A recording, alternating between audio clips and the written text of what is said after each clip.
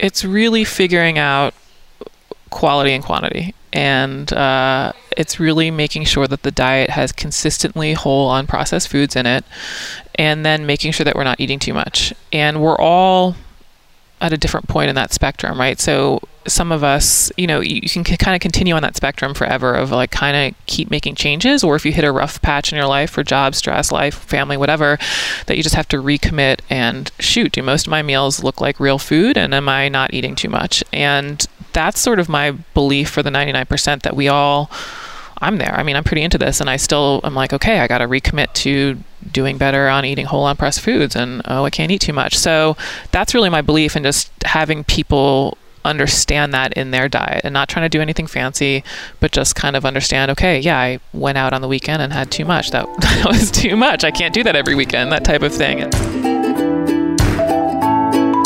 This is episode number 95 with E.C. Synkowski.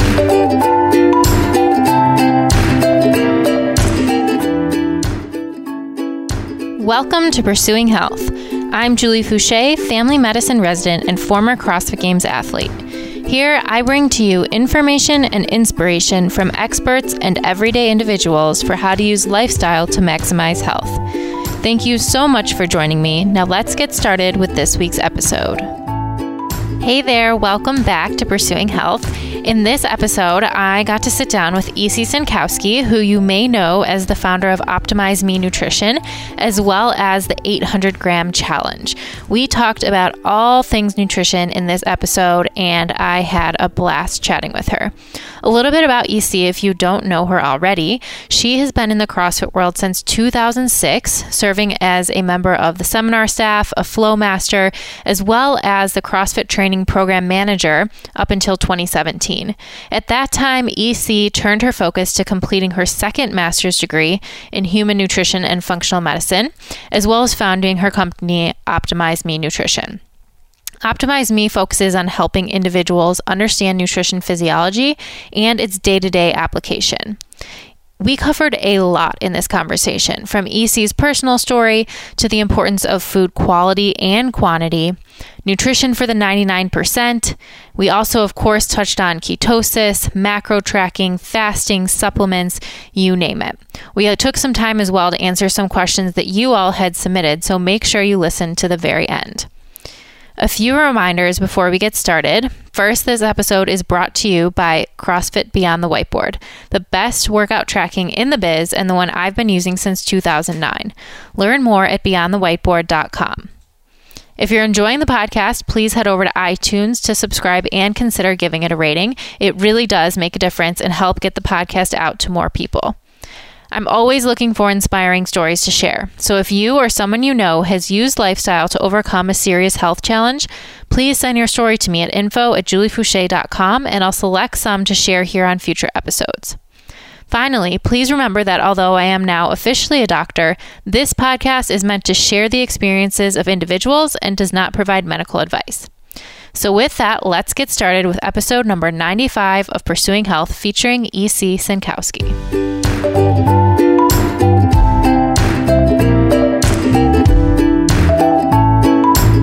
So, welcome to Pursuing Health. I'm super excited to be here with E.C. Synkowski. We are here in Cleveland, and I can't wait to get started talking with you. Yeah, thank you so much. I'm excited to be here.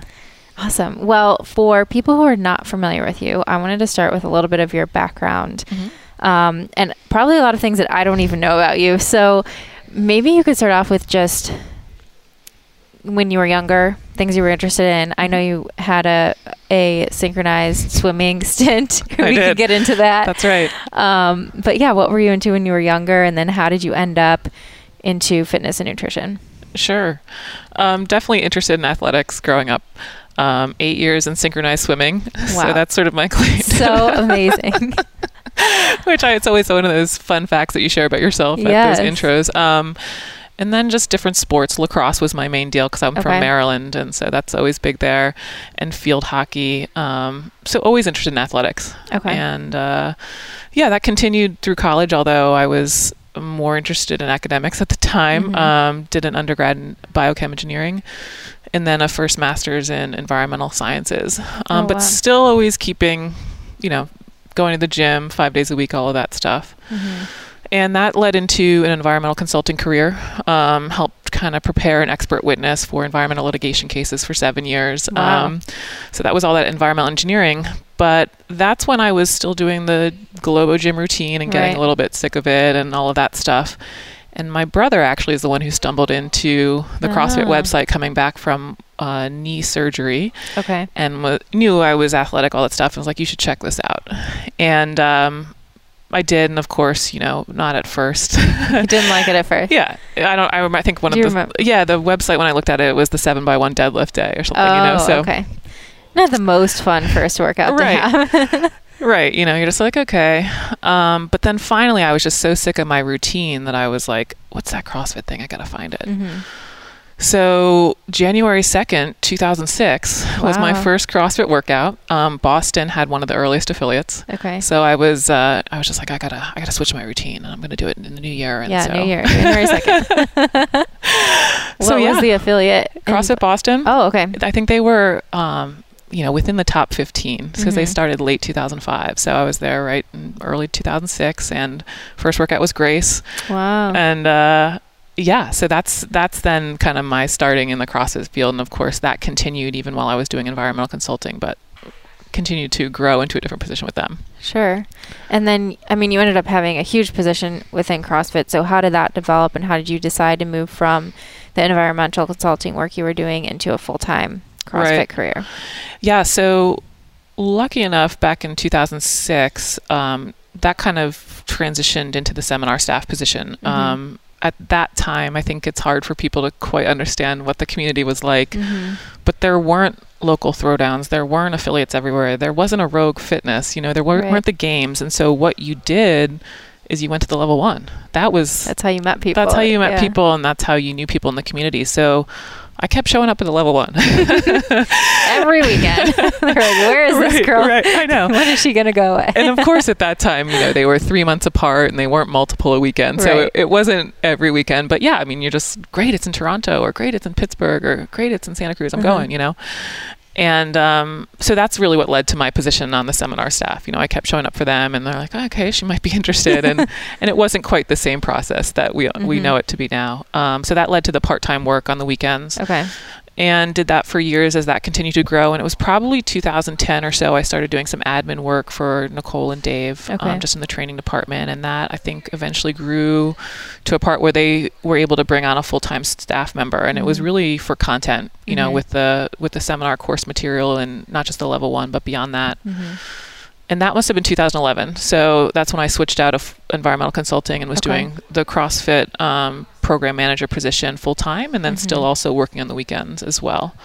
And it was great. Of course, it's when CrossFit was just growing, still is, but of course it was growing exponentially, and it's just a lot of different stuff, and being part of that process and seeing it grow and help implement the courses and accreditation and translation and projects just on the software IT front, just to help the whole operation department run, all of that stuff. And then I resigned from them about a year ago, and that's when I was finishing my second master's in nutrition and functional medicine. Amazing. And I know even throughout CrossFit, you always kind of had a special place in your heart for nutrition, and people would always go to you for nutrition advice. So when did that spark sort of start? And then how did you gradually build your nutrition knowledge and experience? Yeah, my undergrad was in, like I said, biochem engineering. So I had a lot of the biology and the orgochem and all of that stuff, the biochem. And then my master's had a focus in genetics, even though it was environmental science. It was looking at plant genetics, actually. And so I always had this love of the biological sciences. I guess just understanding us better, right? Yeah. And then, of course, liking to be active and stay in sports, nutrition's kind of a natural fit. So when I started CrossFit and, like everyone else, oh my gosh, I've been eating wrong for years. That's probably when it was really like, I like this nutrition thing.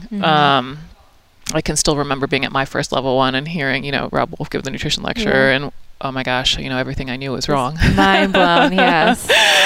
So that moment, the first, mine was the sickness, wellness, fitness continuum. It was just like, wow. Yeah, totally. Just, okay, that's not what I thought it was, So yeah, I think that's when I really started, and I actually thought about doing another program, even when I was 27 or so. And I just, I don't know why, I either pushed it aside or didn't find the right program or not right now. So just continued to work with nutrition within the CrossFit space, which of course they have a very foundation of nutrition to their program. So it was great. And then eventually I was just like, no, I really like this. I kind of want to pursue this more, like commit to it. So that's what launched then the degree. Amazing. And tell us a little bit about that degree. I know one of my previous guests, Umaro, who's from Denmark, I believe. I may be getting this wrong, but I believe he's Danish. He had also talked about he's gone through the same program and did a little bit of teaching there. And so I've heard great things about it. But can you tell us how you found it, how you decided that was the right program to go with? Yeah. Yeah, it's the program I did was University of Western States. It's a 2-year program in nutrition and functional medicine. And I don't exactly know. I think I was just continuing to look at programs. And I think what had happened prior when I was looking at programs, either to be an RD or something else, when I look at the courses, I was like, this doesn't really speak to what I'm interested in. I just remember seeing this program's class list, and I was like, autoimmunity and hormone imbalances and GI. And I was like, this is it. This is what I've been wanting to take. So I'm not entirely sure how I stumbled into it. That's actually a great question. But I remember, though, by the time I found the program and realized I was super into it, interested, I had about a week until the next quarter was starting. Oh, wow. So a quick decision. And I was talking to somebody at the time, I don't know. And they said, you know what, just start. And if you don't like it, you just don't finish it. And so I was like, okay, that's a great approach, because I could hem and haw for years. Sure. And so, I just got all my, official transcripts together and whatever application together, and just said, let me just start and see what happens. And then, of course, really enjoyed it and just did it full time straight through. So I was able to finish, I guess whatever that is, just under 2 years. That's amazing. And how about your own personal nutrition over the course of, maybe what it was like when you were younger playing sports, and then how it evolved with CrossFit and where you're at now? Yeah. I was higher carb, lower protein, lower fat. And that continued, of course, until my first CrossFit level 1 nutrition lecture, in which I was like, okay, let's do a more balanced macronutrient approach. And then I think I've gone down probably all the paths that people are still going down today, and, super strict paleo and autoimmune protocol and zone and super low carb. And I think now, after all this, I've just sort of settled back to, that balanced approach of quality and quantity is pretty good, with no real, I guess, hard line in the sand about nutrition. As long as we're trending towards appropriate quality and quantity, that's where I've ended up personally, and that's where I like to recommend people continue to look for in their approach to nutrition. So on that note, let's talk about that. I noticed on your website, so also in this process, after going back and getting your master's, you've now started Optimize Me Nutrition. Tell us a little bit about exactly what that is. Yeah, I founded Optimize Me Nutrition originally with the intent to do one-on-one consulting, and I think I might do some of that, but I really decided that I want to focus on general nutrition education and content, and really help people understand the context for their nutrition choices, and just, I guess, making sense of all the nutrition information out there, because I feel people feel like there's so many different views and they get confused, and I just want to be kind of a voice for them to understand that. And really be a voice for people kind of to recommit to the basics. Always come back to diet quality, diet quantity, stress, sleep, exercise. I mean, just keep kind of hammering that. So that's really the focus. And then just using different platforms to get that nutrition education or that content out there. And I know you have amazing content, by the way, but also I noticed you have a little PDF that talks about nutrition for the 99%, which I absolutely love, because so many people have, so many specific questions and things that they want to try. But, I do think that there are some basic things that we can all live by and most of us can benefit by, although nutrition is very individual. Sure. So take us through that. What do you think is the best way to approach nutrition for the 99% of the population?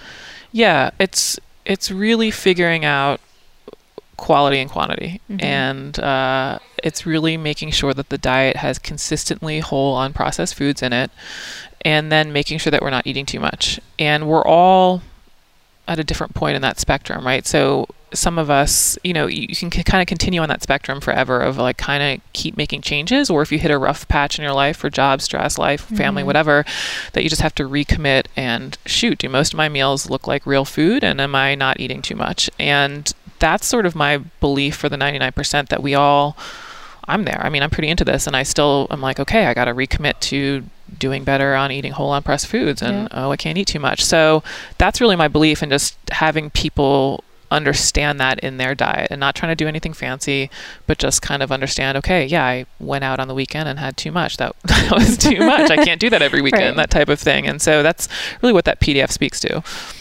That reminds me of that Michael Pollan quote, which I love. That's eat real food, mostly plants, not too much. Perfect. It's like, don't make it too difficult. Perfect. Okay, so let's dive in now a little bit. I want to dive into some details. So let's start with just quality. So you mentioned quality and quantity. Or maybe we can pick. Which one do you generally start with if you have someone coming to you for advice, or your general population that you're trying to reach? Do you start with one or the other? Does it matter based on the person, or what's your approach?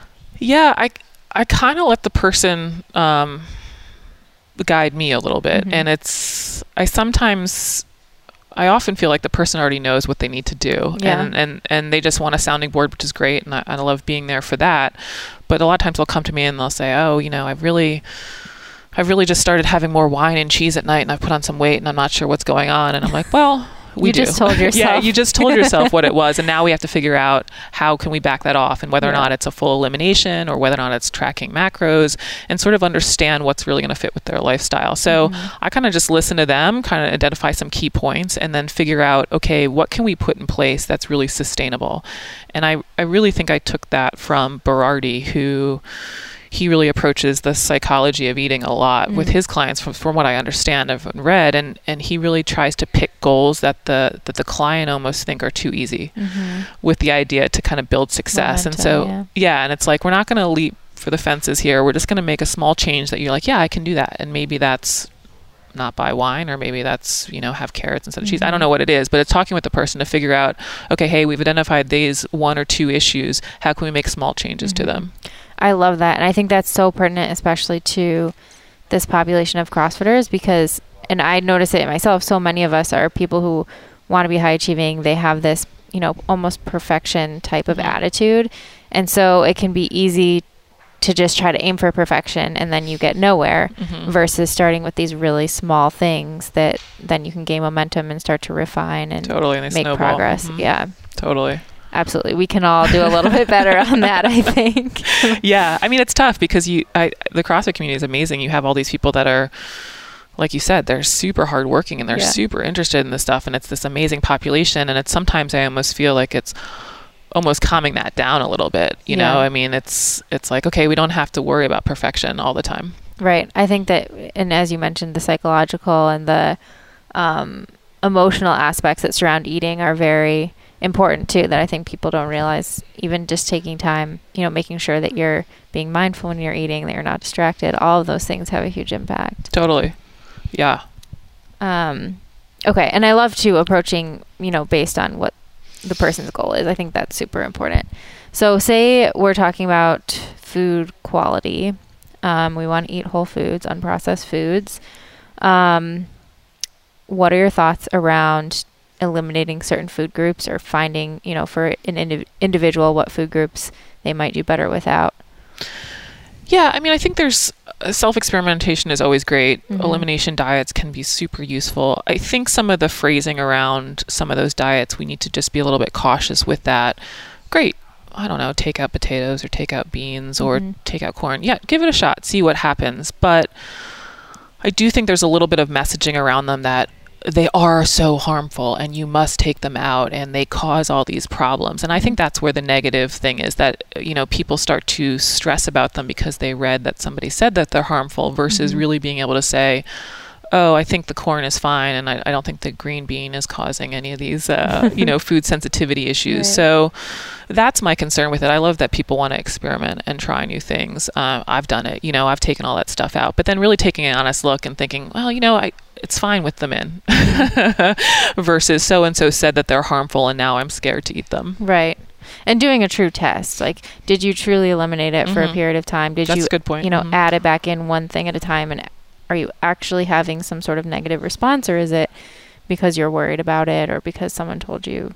Exactly. I think that's a really great point. Yeah, 100%.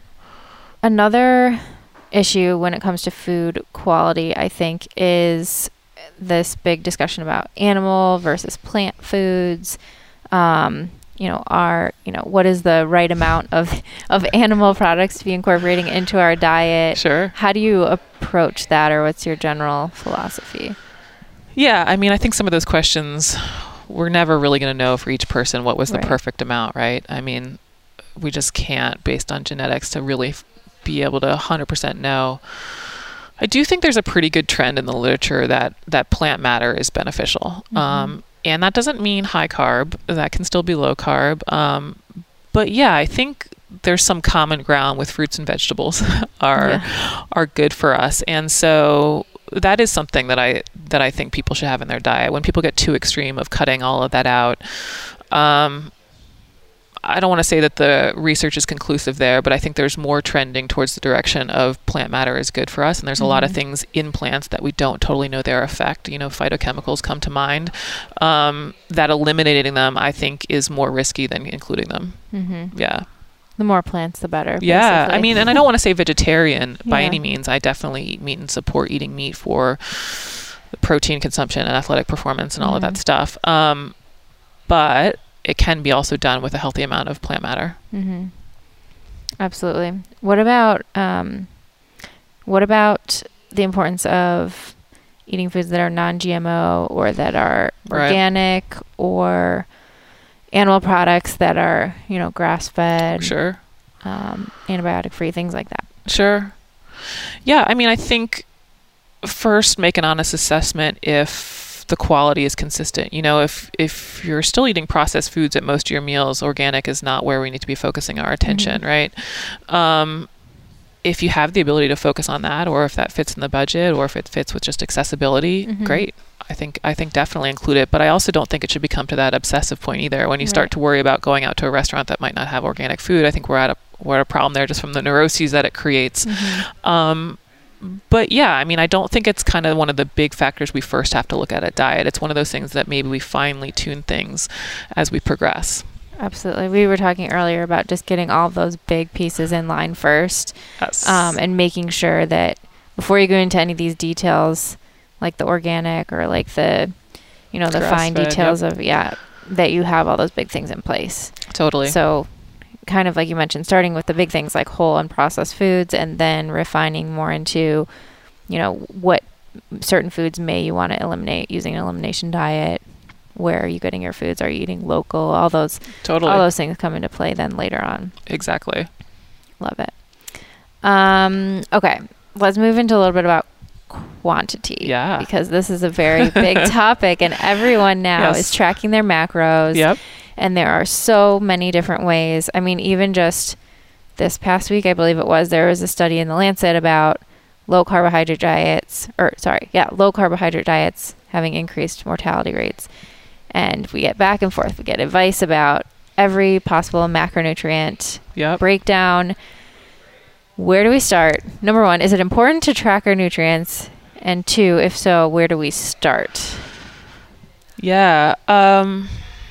It's important to track our nutrients. Depends. One of the phrases I like to kind of say is that there are diminishing returns on attaining perfection. So when you track macros to the gram level of protein, carb, and fat every day, that takes a lot of work, and it takes a lot of work, and I don't do it every day, and just merely because of the fact it takes a lot of work and effort. That does mean though that you're more likely to see that ideal body composition you want because you're putting in that final extra, 10% or whatever it is. So do you have to track your intake? if you want to look like somebody who tracks their intake, then yes, you have to track your intake. I think I saw that on Own Your Eating lately. But yeah, I mean, I think it's a great point. Like if you want to look like somebody who came out of a catalog for Muscle and Fitness or is a CrossFit Games athlete, you're going to have to be very concerned about your intake to that gram level. But I think with some education and with some maybe tracking for a couple weeks or a month, you can get some pretty good understanding without necessarily always having to do that every day. General balanced macronutrient plates, eating 3 to 5 meals a day is always a good kind of recommendation. Smaller women towards the 3, large men towards the 5, assuming we're in the recreational athlete type of volume for working out. And that's just a great place to start, and you might not have to get obsessive to the gram. And I don't want to say obsessive. I think the macros trend can be very healthy for people, but just recognizing that that level of precision does also come with more work, and maybe that's not what everybody wants to do. Sure. And is it something that you want to continue to do for the rest of your life, or is it something that you do for a short period, or if you have, a certain reason to do it for a month or 2, then perfect. That's different. And I think the point you brought up about perfection is very good too, because I think it does, the more that you're thinking, it makes you constantly think about it throughout the day. I've noticed when I've done it, I'm constantly worrying about, oh my gosh, I just had this piece of gum that has like 2 carbs. Do I have to track this? And so it's a little bit obsessive, and I just see myself going into habits that maybe aren't necessarily the most healthy. Sure. Yeah, I mean, I think it's kind of a double-edged sword. If people want to have the 6-pack abs, sure, we've got our genetic outliers who can do that without tracking. But for the most of us, we're going to have to track. We're going to have to be very specific in our diets. But know that comes with a high level of attention. And if you're somebody who trends towards getting a little too obsessive, it's probably not the best fit diet for you. That doesn't mean that it won't be effective in achieving the body composition you want. But we also then have to recognize the psychological side of it. Yeah. Sure. Absolutely.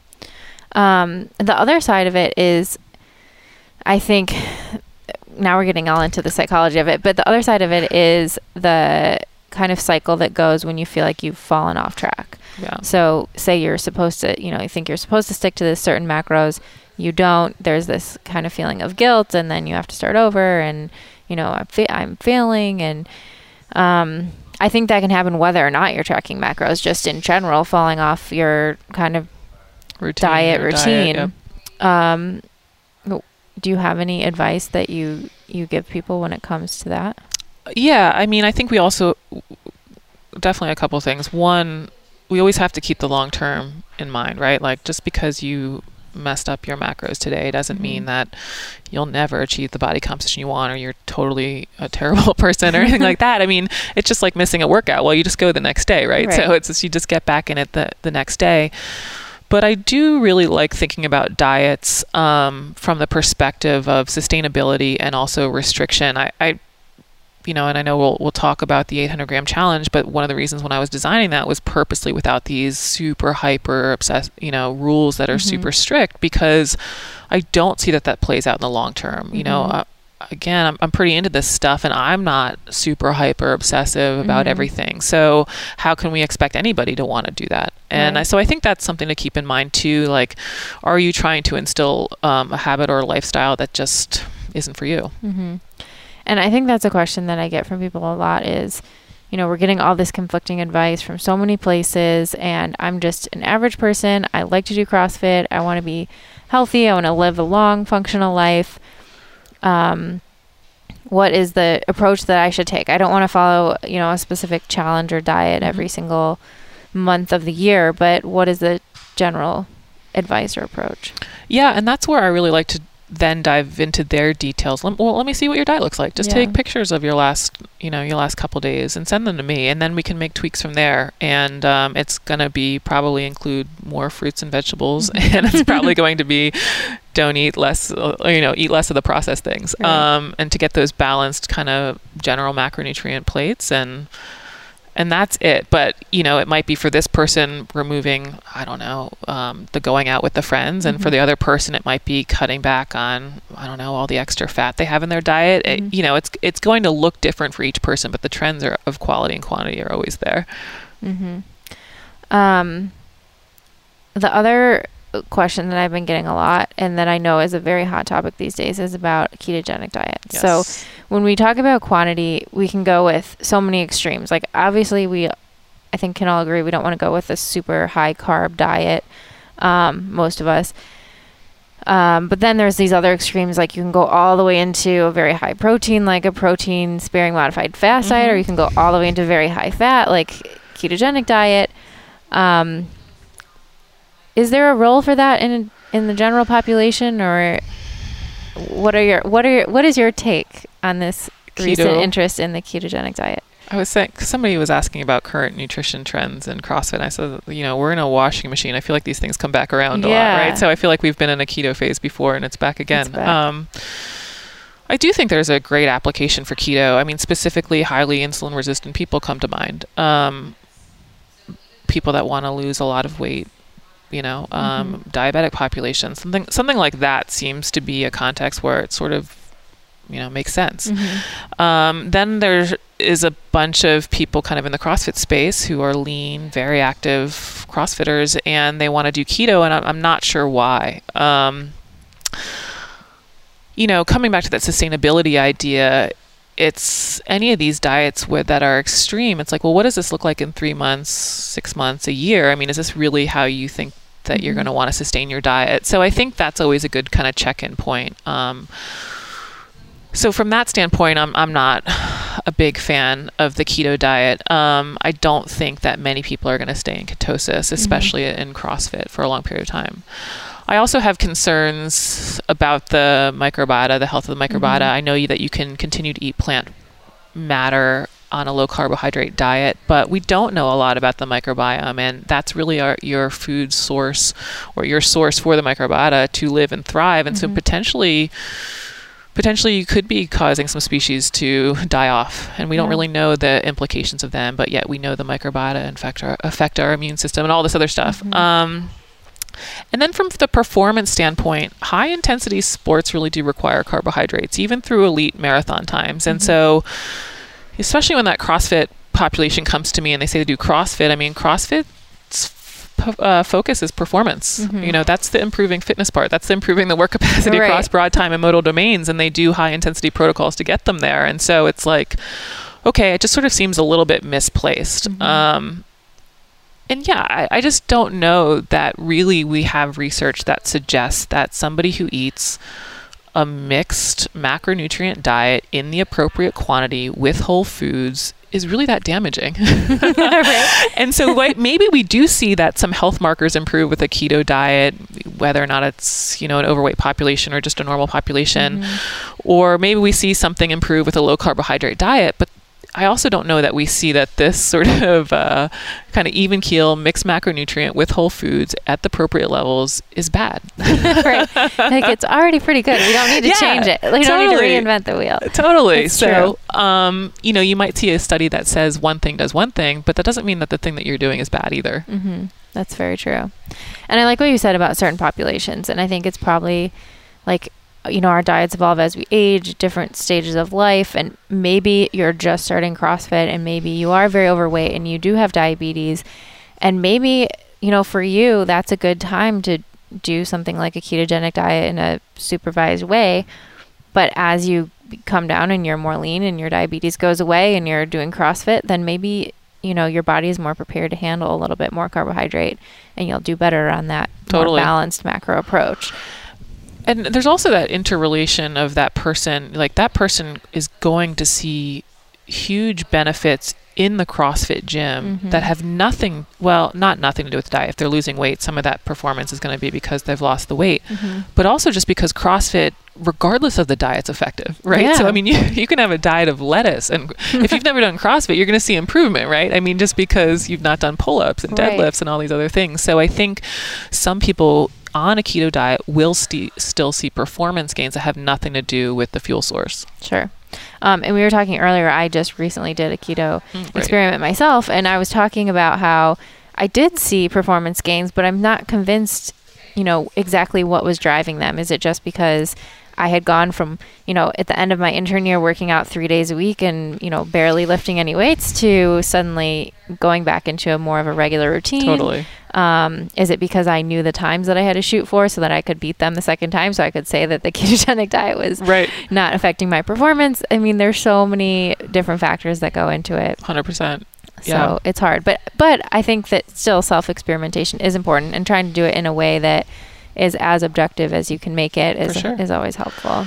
Yeah, I mean, somebody said this, but I love it. It's like we don't have time in our lifetimes to see randomized, double-blind, placebo-controlled trials and everything, right? Yes. So we have to self-experiment, and that doesn't mean it's bad.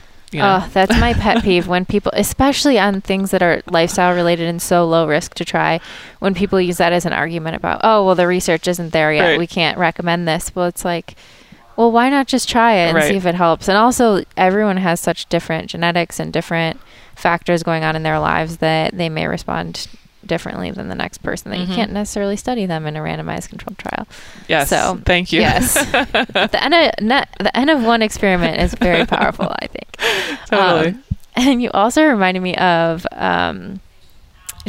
talking about this whole foods diet and how it's probably not that, it's probably pretty darn good.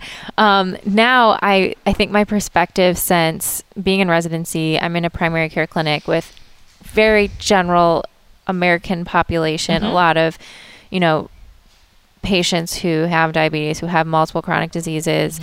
And it has really opened my eyes to just how resilient the human body is. And, even many people who have terrible diets and are eating fast food multiple times a week and have stress and are overweight, they still can live a long time and are very happy in their lives. And maybe they have diabetes, maybe they take medications, they're still doing okay. So I think that for us to really obsess about some of these details, it puts it in perspective about, okay, as long as we're doing pretty good with our whole foods diet and eating a general balance of macronutrients, we're probably going to be okay. Yeah, that's a great point. It just reminds you, like, the human body is really amazing. Yes, it is. So resilient. Okay, so speaking more on quantity, but in terms of micronutrients, this is where I want to really dive into the 800 gram challenge, because we always focus on the macros, but really, like you mentioned, for our gut microbiome, for our general overall health, the micronutrients are super important. Totally. So how did you, I know we've talked about the study that you kind of got that number from, but how did you come up with this challenge? Why do you think it's important, and what kind of what kind of impact have you seen it have on people who have tried it? Yeah, so the 800 gram challenge is to eat 800 grams by weight of fruits and vegetables each day. All fruits and vegetables, cooked, canned, frozen, fresh, doesn't matter. And you get to pick which fruits and vegetables, all fruits, all beans, mix, all that stuff. So that's the 800 gram challenge. And the idea really was kind of first planted in me years ago. I was talking to, back in my New England days, I was talking with Heather Bergeron, and she's, of course, got a great diet. And I just remember being at her house, and she was like, you just can't eat enough vegetables, right? And it just was like, yeah, we actually don't really know, like, how many do you need to eat? Yeah. I mean, we know that you don't want to just, eat 20 heads of broccoli a day. Like, that's not it. You might not feel the best. Right, you might not feel the best and all that stuff. But you're supposed to eat a lot of vegetables. So that seed was kind of in my mind of, like, how do you really measure quality? Yeah. And so that was years ago. And then last year I was, in the master's program, and I was just looking at food research, of course. And at the same time in that summer, I kind of was playing around with a couple different quality metrics. One of the ones that I was trying to do was measure potassium in the day as a proxy for fruit and vegetable consumption. Oh, interesting. And then the data just that I was calling up in my fitness pal just wasn't complete on the micronutrients. So I was like, okay, that's not it. And then I was trying something else of, like, these different serving sizes of these different fruits every day. And that was a little complicated. And that's when I ran into the study that you saw. Yeah. And they looked at the fruit and vegetable consumption relative to health outcomes, and they just looked at it across all fruits and vegetables. And they found that the 800 gram number was significant because cancer risk actually went down at 600 grams, but cardiovascular disease, which is number one killer in the U.S., and then all-cause mortality went down at 800 grams. And so kind of with the mindset that I'd already had this kind of on the back burner, I was like, that's it. That's the really elegant solution to measuring quality. And then so I was like, well, what does 800 grams look like? Yeah.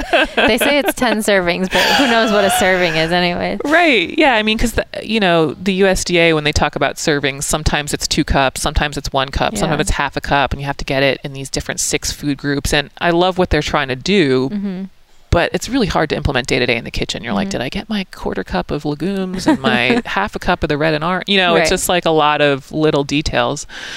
So I was like, okay, well, what does 800 grams look like? And so that's when I really started playing with it in my diet myself, and just to sort of see like how feasible is this, and what do the macronutrients look like, and how high can I push the macronutrients, and how low can I push the macronutrients, and how do I feel? And so I did kind of a couple months on my own. I did kind of a month to track all the data, and then I quickly pulled in Nicole Christensen at CrossFit Roots and said, okay, you got to do this. She's always up for a challenge. One of my concerns too, and I mean, this might sound a little bit silly because that study actually was done on I think 90, it was a meta-analysis of 95 different studies. So they have a big body of literature they're pulling in. But one of my concerns was, well, I'm 6 feet tall, 180 pounds. Maybe this is easy because I'm a larger person, right? So I was like, let's get Nicole over here. A more normal sized person can handle this. And she did it and she liked it. And I was like, okay, this is an idea. Let's launch it at Roots for a challenge. So we launched it January 2018 as a challenge. So we ran with it then, and that's when I kind of started posting about it, and some other gyms jumped on board.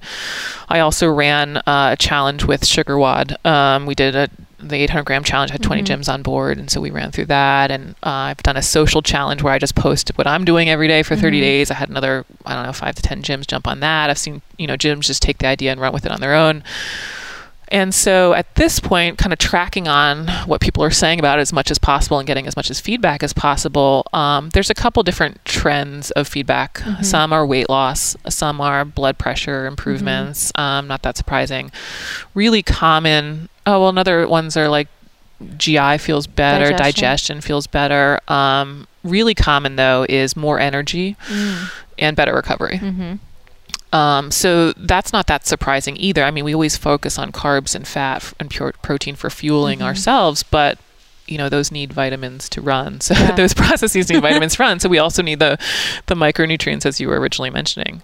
So that's not super surprising that you're hearing better energy recovery, but that's definitely some of the big results. And then the one that I kind of thought would be there, but it's really cool to hear people say a lot, is just the positive relationship with food that it develops, because the guideline is the 800 grams of fruit and vegetables a day, but nothing else is restricted in the diet. They continue to eat protein to their satisfaction, fat to their satisfaction, any indiscretions, wine, dark chocolate, ice cream, they can have any of that. And then they even choose the fruits and vegetables they want if they're trying to hit macros. So there's no really restrictions. You could eat all broccoli if you want. Yeah. And or all sweet potatoes. All sweet potatoes. And then you can also have your ice cream, and you can, I don't know, whatever else that people want in their diets.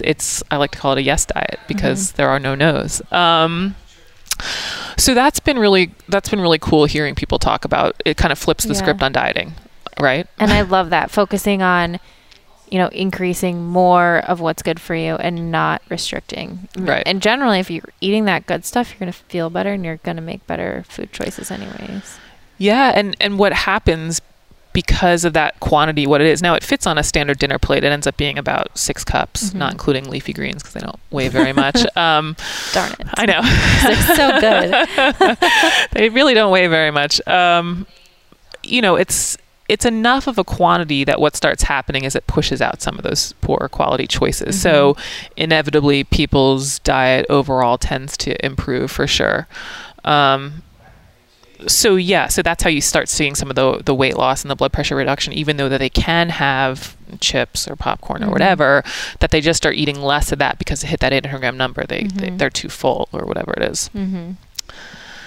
Yeah. And that kind of, that positive relationship with food, I think too, one of the things that I was really kind of adamant about was that inclusiveness of all the fruits and vegetables. I think there's some kind of these neuroses around some foods in the greater CrossFit space that I really don't think need to be there. I purposely wanted potatoes in there, and all root vegetables and legumes and corn and all fruit, because I think there's some really negative messaging around those items, and it's just unnecessary. Yeah. Yeah. And variety is good, right? I think that so many people end up eating the same things over and over again because it's, easy. They know exactly what to buy, how to prepare it. And so having to get to 800 grams, you probably end up trying different things, adding more variety. And that's good in a lot of ways too. You're getting different nutrients. It's good for the microbiome. Yeah. Yeah. I mean, one of the things that I do with the challenge is I recommend like a diversity target where you try to hit 6 different things a day and try to encourage people to change what they're eating every day. And yeah, because there's a lot of things we don't know about. I mean, we hear about resveratrol in wine, and you hear about lutein in spinach, and these phytochemicals, and there's thousands of them, and we really don't know what they're all doing and how they're all doing it. And so it's like, to continue to try to have 2 vegetables in the diet, it's just sort of why, like why not try to be as broad as possible? That being said, if somebody's coming from a standard American diet and they only like strawberries, well, I'd love for them to eat 800 grams of strawberries a day. Yeah. And I know people out there, say a little bit, that's too many carbs or that's too much sugar, but that really comes out to less than 100 grams of carbohydrates in a day to 800 grams of strawberries. And so it's like, I'll have somebody switch to that diet any day of the week. Instead of potato chips or whatever else they're eating. Yeah. Yeah. And so, I really encourage people. And that's what I really like about it too, is it encourages people to optimize it for them, whether or not it's based on the macronutrients, or make it as diverse as possible. Yeah. Or if you're traveling and you only have access to apples and bananas at the airport, well, that's just your apple and banana day. It's okay. It doesn't have to be always this perfectly crafted, plate of 8 different items that hit all the categories and colors. And then when you want to do that as much as possible. Sure. Do you have recommendations for people about trying out new fruits and vegetables, or, where they go to learn how to prepare them, or how to find them? Sure. Yeah, as much as I love the physiology, I'm not known for the chef. Shopping and the recipes. Oh my gosh. I joke around that half my meals come out of a Vitamix. It's probably true. The people that were following along on the social challenge, they're probably like, this is really her diet. I mean, there's lots of fruits and veggies, but it's a little, I'm not the best in the kitchen. But definitely in terms of kind of trying out new things, besides Do It, if you are coming from, again, a standard diet and 800 grams is nowhere near what you're eating, I would recommend just ramping it up a little bit versus jumping right to 800. Sure. It is going to be a higher whack of fiber. You might feel a little more full, a little bit more bloated. That's just because your microbiome's not used to all of that, right? So if you really aren't eating anything, and that's the beauty of it too, scale it, scale it down to 200 grams and then ramp your way up to 800. Sure. But I mean, that's kind of would be my only real recommendation in terms of just, maybe not jumping into it right away if it's very far from where you're starting. Totally. And I talk about, we all fall into our routines, but I always talk about farmers markets or CSAs is a great way to do that. We didn't do it this year, but in past years we've joined our local CSA, and you end up with these vegetables that you have never seen in your life, and you're like, how am I supposed to cook this? And they usually have recipes that they give you, and or you just put them in the Vitamix or in our like Instapot and steam them or whatever you do. But there's so many out there that you probably have never tried. That's a good way to do it for sure, is the farmers markets. So one of the times, because I've tracked my data on it for periods of time, just so that I can really understand what do these volumes look like, and how does this play out in someone's diet. So one of the times I tracked the number of different items I ate, so the number of different fruits and vegetables, and no, like orange peppers weren't separate than yellow peppers. Those were just peppers. And I only, even trying to be diverse in 30 days, I only ate 38 different items, which I was trying to be like, let me try this squash and let me get this root vegetable. And, and I thought I was being so diverse, and I'm less than 40. But still, that sounds like a lot. I mean, if you think about it. I mean, you really do fall into these routines of, you just like certain things. It's easy to prep. It goes well. And, we also have to appreciate that that's not the end of the world. Right? Like we don't need to necessarily push to having 200 fruits and vegetables in our diet on a monthly basis. So it's just kind of appreciating where you are in that scale. And if you have to stay in the routine because that keeps you eating broccoli, banana, and potatoes, and that's all you have, but it's otherwise fast food, well, we're doing great. I love it. Let's stay there. And then if you have the time to explore these different things, or you have the option to join a CSA, great. That's a great way to get more diversity in. Yeah. And at the end of the day, it's true. It's about what are you actually going to be able to implement into your life and do on a consistent basis, and not, stressing out about being perfect. So yes. That's a really, really great point. And another point about seasonality too. I think maybe you eat the same 5 vegetables, but they're in season. Totally. That's great. And that's how, people were evolved to eat based on what was available. Yeah, so. Totally. Now, assuming you're getting all of your micronutrients from your 800 grams every day, I want to talk a little bit about the role of supplements, because those are, more common questions too. Do you think that there are any supplements that if someone's eating 800 grams and they're generally eating a healthy whole foods diet, are there any supplements that they may still need to use, or is it more of a case-by-case basis? Yeah, I really don't take supplements myself. Mm-hmm. The 800 gram thing, I don't even know that I'd be willing to say that they're getting all of their micronutrients. If you do 800 grams on one vegetable alone, regardless if it's even kale, Mm-hmm. You're still not very diverse, and so you might not be getting all your coverage there anyway. 800 grams of a diverse amount, I bet you're pretty close then, combined with, of course, high quality meats and some other Mm-hmm. foods in the diet. But so that being, I just wanted to put that caveat out there that it's not a guarantee, but it Mm-hmm. certainly is going to be a good start. Yeah, I don't really recommend supplements on a broad base. I think every now and then in some certain conditions or cases, there can be some therapeutic use for them, but I really don't supplement with anything. Turmeric, I think people probably know that. Yeah. But even that, I go in through my ebbs and flows of it. It's just sort of like, I don't really know that that's moving the needle much. Yeah. And again, it's because it comes back to, well, how's my quality, how's my quantity, and if I can make big improvements there, then the supplements are just sort of, they're not going to do anything. Or if I'm not sleeping well, or if I'm stressed out, or my exercise routine has fallen off a little bit, or whatever it is, it's like, let me dive back into those than worrying about these over here. Absolutely. I'll have to show you later. We have a giant bag of turmeric in our house. I don't know if we'll ever finish it, but That's one awesome. day Danny got on he just bought it on Amazon and went a little overboard. So we're going to be eating it for the rest of our Every now lives. and then people tag me in turmeric stuff. It's awesome. It's so good. I mean, it's just awesome. I was going to actually mention though on supplements, I don't know if you saw that post I did recently on vitamin D. Oh, I did. Yeah. Which was very interesting. And I think it has been a big topic lately, especially in primary care. Recently, in our main journal, there was an article about it and about how there really isn't that great of evidence to even be screening for it unless you have a really good reason, or supplementing above, a minimum kind of current lower RDA. limit of normal. Yeah. Yeah. I mean, I think that's just what we have to be cautious about, especially with some supplementation. If we see a study, even if it's a human study, we might understand part of the system better.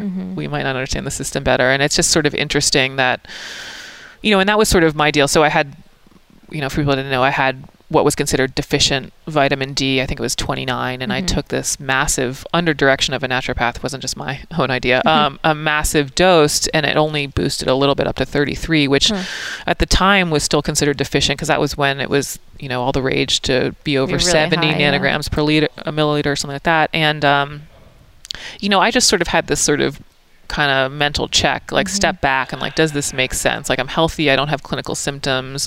What am I doing trying to force this one marker in that one direction? And so that's sort of how I feel about supplementation. It's I don't really know that we understand the whole system that well. I think that's such a great point. And, there's things that we can measure, and it makes us feel like we have control over things, but there's so many things that are going on inside our bodies that we don't even know about, or we can't measure. And who's to say, what impact we're having on all of those. Research studies are all flawed in different ways, and we don't know what the optimal levels are. I think that there's, and just mechanistically, it makes sense that having, and who's to say what's normal, but having a vitamin D that's at least in what we think is a normal range can help prevent infections. It helps the immune system. It helps your bone health. But I'm not too convinced that having extremely high levels of vitamin D is necessarily beneficial. Yeah, and I think it's always, you have to always take that step back and just does this make sense in the whole person's system and context? Yes, we learned this one little thing about this one component, but hold on, what is the person presenting and what do they look like, right? Maybe the vitamin D for somebody who has, we need to work on infection or a immune issue or whatever. Sure, but the healthy individual, maybe the body knows what's going on here. Yeah. It's true. I think our bodies are so smart. The more I learn, the more I think, and the fact that we think we can try and figure it out, it's like, come on, people. We don't really know. Exactly. Yeah, it's humbling, definitely. Okay. How about we talk a little bit about timing of nutrients, because this is another hot topic and there's a lot of people experimenting with fasting and time restricted feeding. Do you think that there's a generally healthy way to approach the timing of your intake? I don't want to say that intermittent fasting, fun to play around with, time restricted feeding, fun to play around with. But it's really just a slant on quantity, right? I mean, even if I'm doing the compressed window, but I'm doing my calories in the compressed window, generally people are going to eat less than if they let themselves eat at any time period. So that's really kind of at the heart of that type of stuff and fine to play around with. But I don't know. Again, I don't know that it's going to be this panacea that people want it to be. I mean, maybe we just reduce quantity by cutting out dessert or not going for this snack or something like that. For performance, I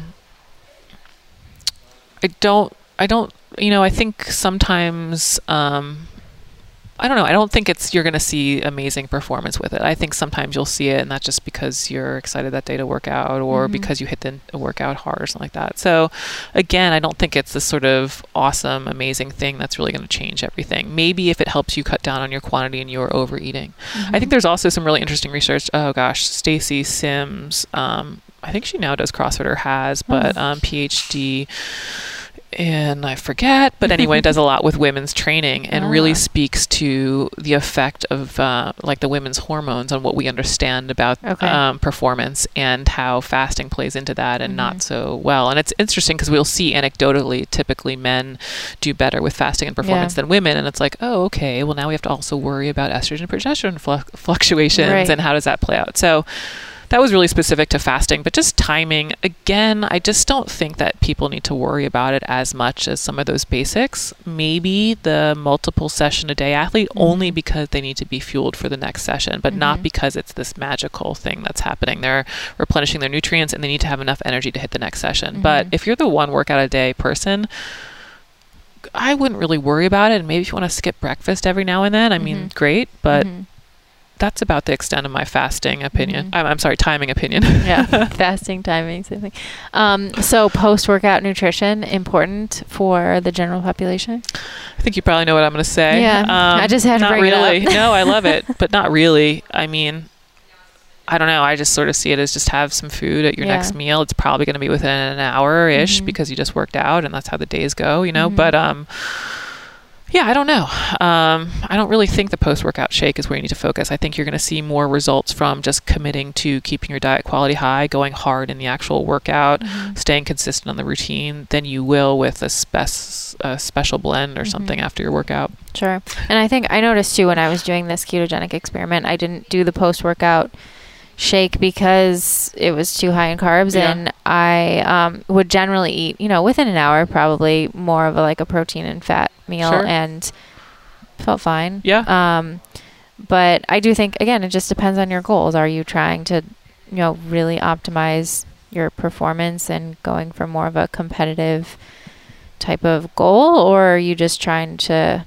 optimize longevity and overall health? And I would really also just couch that, though, the performance in really people that are hitting it hard multiple sessions a day, because I'm interested in performance. I mean, relatively, but you know what I mean? I'm still interested in improving in the gym, and I'm still doing this multiple days a week, and I'm pretty stoked about it. We still want to push our curve up higher and higher. Yeah, but it's just, I'm clearly not going to the games. I'm not at that level by any means. And so even if you're somebody who hits it hard one day a week and still wants to see performance, I still think you're in the camp where it doesn't have this massive change. Mm-hmm. I was talking to somebody actually, and not to keep ranting about post-workout nutrition, but they just recently said like, oh my gosh, I implemented a post-workout shake and I've seen all the difference in the world. Mm-hmm. And it just came down to the fact that they otherwise were just skipping an entire meal. A meal, yeah. You know? Yeah. And so it's like, well, yes, that makes great sense, you know? and they're attributing it to shake, which is fine, but it's also like, yeah, you just were missing like 400 calories or something. Sure. And for some people, it's just easier that way. It's like, you know, however you're going to get your meal in. It's true. Maybe that's an easy way to do it if you're on your way to work or wherever else. So, yeah, that's true.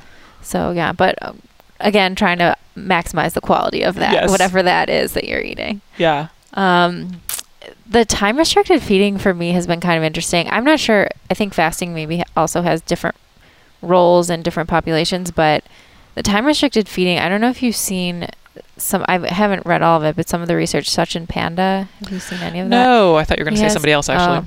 So he has some, which we actually studied in my, it was like a nutrition seminar that I took a couple years ago. So this was even before he had all the most recent work, but looking at just eating within a 12 or 14 hour window. Yep. So it's not too extreme. It's probably what we should all be doing, mm-hmm. but a lot of us tend to be working out late at night or snacking late at night, waking up super early, eating our mm-hmm. first meal really early, and just the impact that had on the microbiome mm-hmm. and even on weight, keeping calories consistent, which I thought was really interesting, and looking at like the circadian rhythms of the microbiome as well. You might have shared that with me actually. Maybe, now it's starting to jog my memory. Yeah, it's still, I mean, he's doing a ton of research now, and I think he has an app so anyone can track their cool. timing of their intake on the app, and then he uses all that data in his research, which is kind of a cool way to participate in research if you're generally interested. But yeah, so I think I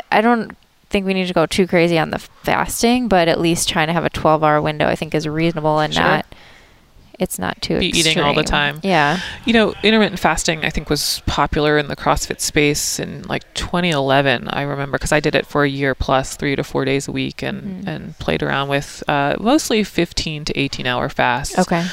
And did that, and really the most, and I think it was I know it was at least a year, but a year and plus some a little bit. And the best thing I got out of it was just freedom from thinking that I needed to eat all the time. It wasn't that I had this massive performance shift or that I had, significant weight change or anything like that. It was just that, if I miss a meal, like the body still functions, Yes. coming away from that bodybuilding, like eat every. Yes, that's true. And so I think that's great. Like, so people, when they do the 12 or 14 hour fast, it's like, I can skip breakfast, or if travel demands it, it's not soul crushing if you don't have your Tupperware with you, Right.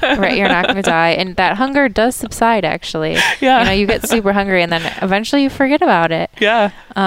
So it is true. I think we all get a little bit like hangry, so they say, but that does pass. Yeah. And we can survive without food for a few hours. So. The body has some pretty cool systems in place. Once again, the body has outsmarted us. Yes. Very true. All right. Well, I'm going to take a few questions. So I had posted on social media some questions that people had about nutrition. So I'm just going to pull some of those up. Sure. And we can try to definitely address them. So let's see.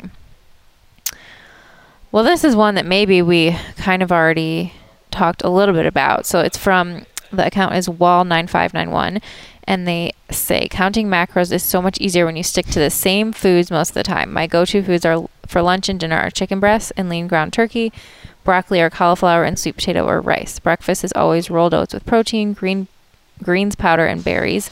I fill in extra carbs with bananas or apples. Am I missing out on nutrients by not eating a bigger variety of foods? I know tons of my macro counting friends do the same thing.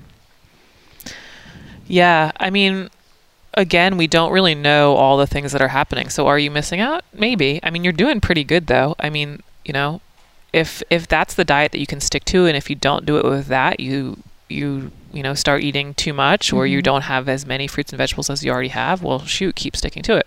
I'd love it if you didn't have that every day of the week. That would be more ideal. So you just have to sort of realize like what's possible. Can you get more variety in? Can you sometimes replace the oats with, I don't know, like squash or yam or something like that? To get some more diversity in there, that would be more ideal. But also recognize you're doing pretty good. Yeah. It sounds like if that's what you're eating every day, that is doing pretty well. Or even just, I think, underestimating the impact of just little things here and there. So say you eat out and you eat something different, or say you try cooking one new recipe like once a week or once a month, or maybe you bring in a different breakfast that you rotate every other week. Yeah. Like there's little things that can probably make a difference. But again, it's like, what are those really small goals, and what's really the most important for you to be spending your time on, or your energy? Yeah, for sure. So Psych Mama says, we already addressed part of this, but she says thoughts on stevia and all other fake sugar. Also, GMOs and organic doesn't really make a difference. So we didn't really address the sugar aspect or the sweeteners. Yeah. Sweeteners. I'm not obsessive about them in the sense of never have them, etc. Again, I think that if we're having that stuff in our diet, like what does the rest of the diet look like? If you're having stevia or something once a day in the coffee, okay, let's not worry about that. If the diet then starts to look like I have stevia sweetened all these natural products, it's like, okay, well, the diet probably needs to be cleaned up. And so I think it's just putting in the context of what are we talking about and what does the rest of the diet look like? Even if it's 3 stevia things a day, if the rest of the diet's really awesome, I'm not really that stressed about it, So just understanding the rest of the context of the diet to make that decision. But the more that we trend towards whole foods and right quantity is really what we're after. And some of this processed stuff, and I know it might be stevia or it might be some of the more artificial sweeteners, especially for the artificial sweeteners, not stevia, we don't see those associated with health. And that's essentially what we know. We don't know exactly if they're harmful. We don't know exactly, but we don't see them in diets that are associated with health. So kind of trending away from that. Probably better to avoid them. Yeah. And also knowing like, what does it do to you? Like, if you have stevia in your coffee in the morning, are you craving sugar all day? Or good point, yeah. Is it like, okay, I can have that and then I'm still fine for the rest of the day? Because I know for me, I tend to be, once I have sugar, I'm like, oh, I need more of that. Yeah, no, that's a great point. I mean, if that's the way that you're able to stay on the rest of your diet, then keep the stevia in. But if that does make you eat more stevia or sugar or whatever, maybe not. Right. I love it. Okay. Thoughts. Oh, this is Laura Haggerty. She says, thoughts on how macros, specifically low carb or cuts in general, affect hormone balances and the after effects on your body. So going through periods where you go through this, like a very strict, maybe lower carb or very strict low calorie sort of period where you're trying to cut weight. Yeah, I mean, of course, it's going to depend how low calorie, how low carb, and then how long. Yeah. Shorter cuts are going to be less damaging. Longer cuts are going to be longer damaging. And then I really just beg the question of why. Why? If it's to lean out, why don't we just do it with less of a severe cut and do it in a way that might take a little bit longer but gets the goals that you're after and is more sustainable? So... Yeah, so I wouldn't recommend it for a significant period of time, but if it's a short-term thing, I don't know what goal, okay, maybe, but I wouldn't try to do that repeatedly, and I definitely would just ask, can we do it another way? I think that's a great point. Like, probably maybe it's a procrastination tactic, and then people start too late if they have a specific reason, but a goal date, certainly it would probably be healthier to do it more gradually over a longer period of time in a healthier way. Yeah. And then seeing, I do see that where if people do that multiple times and they kind of fluctuate in these yo-yos, that it can have impacts, over a long period. For sure. So I think asking why is always the best approach. Okay. I know I've already addressed this. This is sort of a question actually that I just thought of as we were talking is, what about the role especially for men who are really trying to gain mass? They're trying to get stronger. How do you approach that? Yeah, tracking is good for those guys because we really have to make sure we're at a caloric surplus, and we don't know unless we're tracking. You can say the same thing about losing weight, but it's some guys who have high volume and just that metabolism, it's really hard to put on mass. So we have to track, and then we have to just keep feeding you more. Now, we have to also make sure that we understand that gaining strength doesn't only come through gaining mass as well.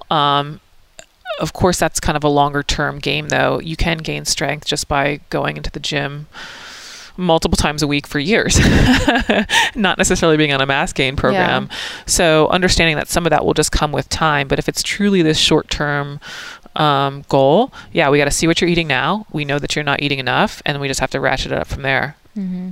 But it's just as being fastidious as somebody who wants to lose weight, because if we're kind of up and down on the calories, we might not ever end up at a surplus. Interesting. Okay. Kyle Kidder says, this is about timing again. I'm having to work out in the evenings right now, and I'm always hungry afterwards. Is it okay to be eating tons of food at 10 o'clock at night? Last night I had a can of tuna, a banana, avocado toast, and a protein shake before bed. Yeah. I mean, that's his time to eat. Mm-hmm. So sometimes questions will come up, and what if I don't eat this, or what if I can only eat now? I'd love for people to sort of take the approach, well, let me just optimize my limited context, right? Mm-hmm. Like if I can't do something now, well, how can I make the best scenario that I have? And it's just, well, that's your time to eat, and you're picking some great choices. I think you're doing a great job. I mean, what's the other option? Right. Don't eat. Don't eat. And then you're just going to probably start losing mass, which doesn't sound like his goal. And that's one of the hardest things I think about working out late in the evening, which I did a lot over the past few years, is that you have this awkward time where you're like, should I eat dinner before I work out? Then I'm going to be too full working out. And then afterwards, do you eat again? It can be challenging, but again, you have to look at, there's so many different things going on in your life, and you have to look at, what works for you, and how are you going to be able to get done what you need to get done. So exactly. Very interesting. All right. TK Horn asks, our favorite books and podcasts to learn more. Do you have any places that you like to send people other than Optimize Me and your blog and all of those places? Thank you. I mean, I think I definitely, of course, Chris Kresser, he's been a mainstay for a while now. Chris Masterjohn has been out there for a while. Really, I'm not. I think he still has a blog. Stephen Guyenet. He's got some great research. I love, from what I remember, because I took precision nutrition years and years ago, but I love Berardi's psychological approach. He also has a very even keel approach to quality, quantity, that type of stuff. So those would be the ones, I think, besides just going to the literature. Yeah. Those are great. I love them. Yeah.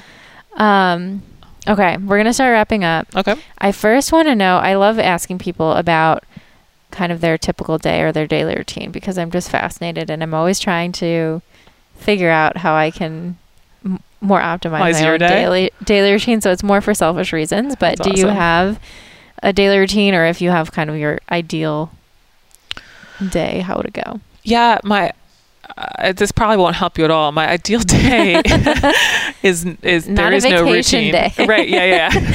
Start out by the pool.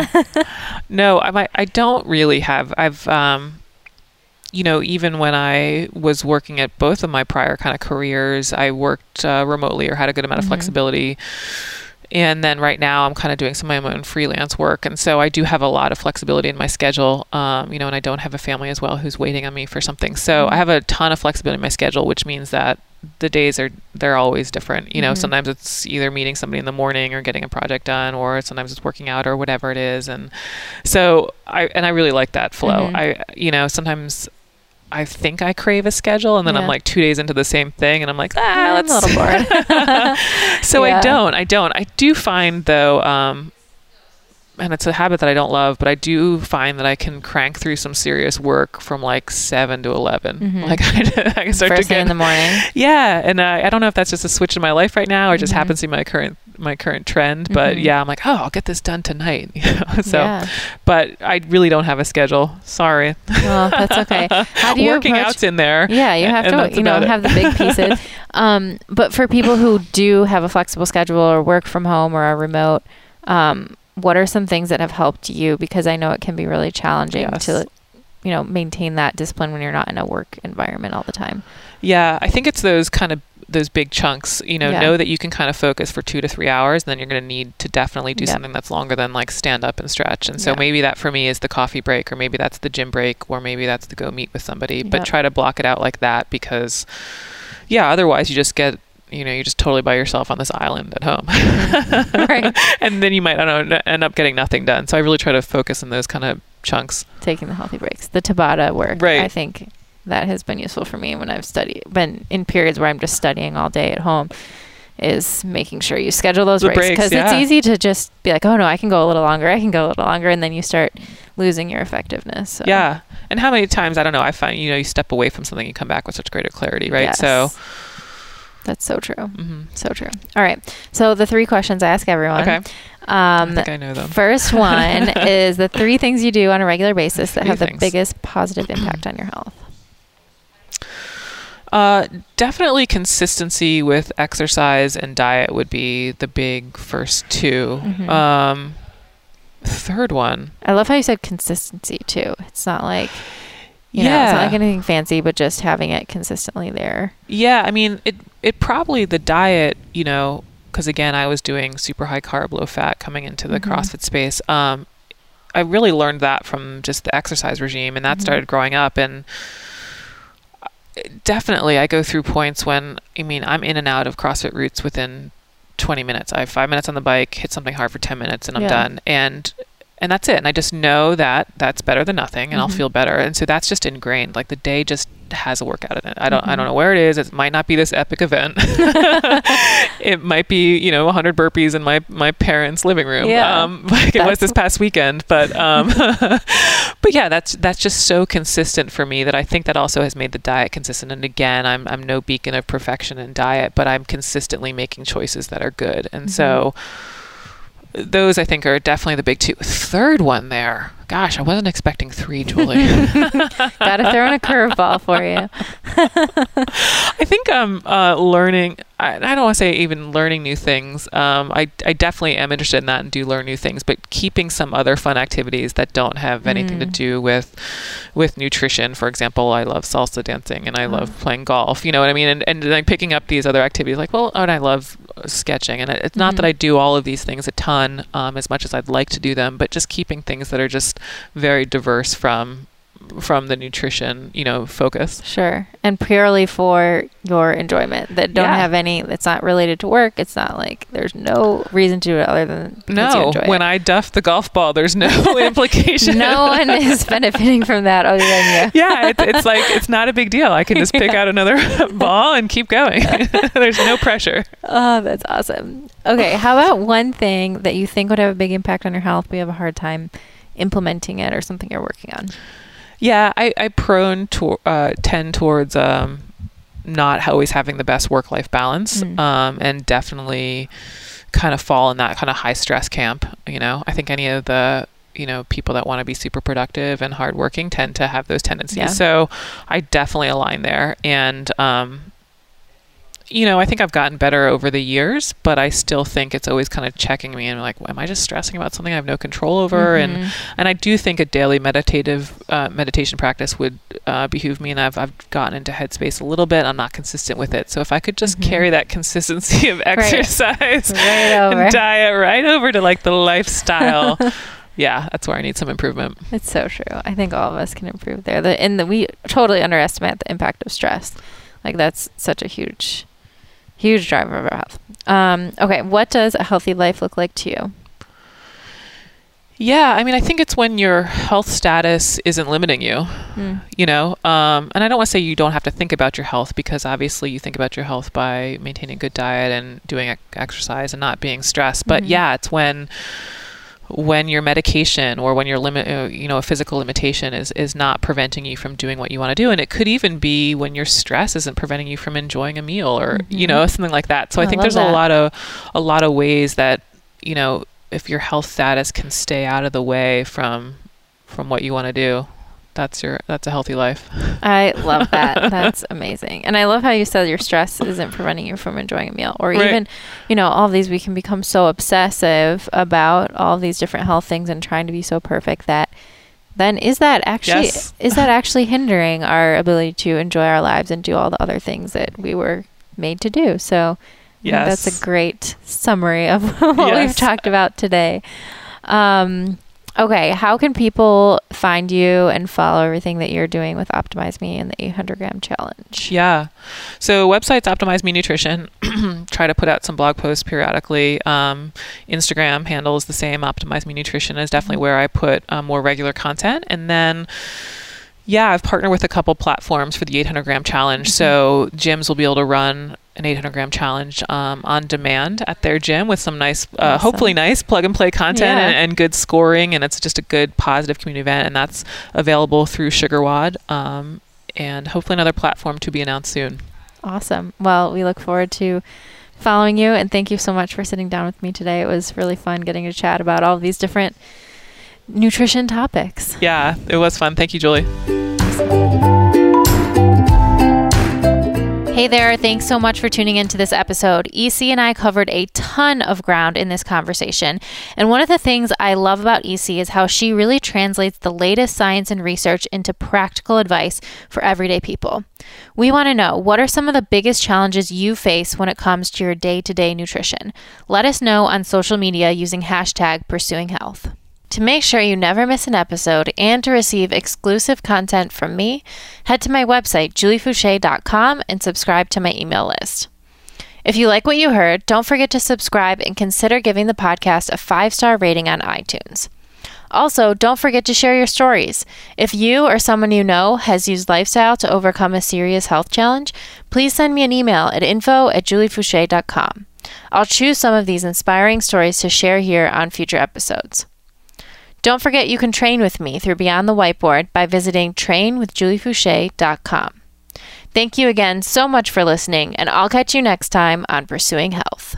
This episode is brought to you by a company that's made my life significantly easier, and that's Thrive Market. Thrive Market is an online marketplace, and they're on a mission to make healthy living easy and affordable for everyone. It allows you to shop for thousands of the best-selling non-GMO foods and natural products, always at 25 to 50% below retail prices. But as a Pursuing Health listener, you'll receive an additional 25% off your first purchase, plus a free 30-day trial if you visit www.thrivemarket.com/ph. My husband Danny and I have been ordering from Thrive Market for years, and it's helped us to maximize our efficiency with grocery shopping and meal prep in the midst of our busy schedules through medical training. Using Thrive Market, we can shop for all of our staple grocery items, things like nut butters, cooking oils, snacks, dressings, coffee and tea, even personal care products, eco-friendly cleaning supplies, and non-toxic beauty products. We know that they're coming from a curated list of products we can trust. Whether you're looking for paleo, vegan, ketogenic, gluten-free, non-GMO, sustainably farmed, fair trade certified, or any of 80 plus other types of products, you can easily find them by filtering on Thrive Market's platform. And they're all at prices 25 to 50% below retail. Even better, these items are shipped straight to your doorstep, so you never have to worry about the time or hassle of grocery shopping. Here's a few other reasons to love Thrive Market. First, they're the very first company in the country to go 100% zero waste. All of their packaging, boxes, and inserts are made from recycled paper and are recyclable themselves. They're the largest retailer in the country that sells exclusively non-GMO groceries, and more than 70% of the Thrive Market catalog cannot be found on Amazon. It provides greater access to high-quality products at prices comparable to conventional products in supermarkets. This helps to decrease the barriers to healthy living for everyone. We also have the opportunity to vote with our forks every single day to change our food environment in this country, and Thrive Market can help us do so by supporting companies that are also working towards this mission and producing high-quality, healthy, and sustainable foods. So that's why I love Thrive. Thrive's mission, again, is to make healthy living easy and approachable to everyone, and this aligns perfectly with my own personal mission and that of Pursuing Health. Because it's been such a lifesaver for me, I wanted to share the benefits of Thrive Market with all of you, and they've responded with an amazing offer. So once again, head to thrivemarket.com/ph to receive 25% off your first purchase plus a free 30-day trial. Again, This is on top of their already 25 to 50% below retail prices. Why not try it out and do your grocery shopping from home this week? I hope you can take advantage of this offer and enjoy their service as much as I have. Once again, head to thrivemarket.com/PH to learn more. No discount code necessary, just shop around and the discount will be applied at checkout. This episode is brought to you by ButcherBox. ButcherBox delivers 100% grass-fed and finished beef, free-range organic chicken, and heritage breed pork directly to your doorstep. Now, I think meat can have a place in a well-rounded diet, but there's a huge difference when it comes to animals raised in feedlots that are fed primarily corn and soy and routinely given growth hormones and antibiotics, and those that are responsibly raised, fed their natural diet, and never given growth hormones or antibiotics. ButcherBox gives me some peace of mind, knowing that I can trust my meat is the highest quality out there and that it will taste amazing. They allow you to order curated or custom boxes of meat, and they always come with recipe ideas for you to explore.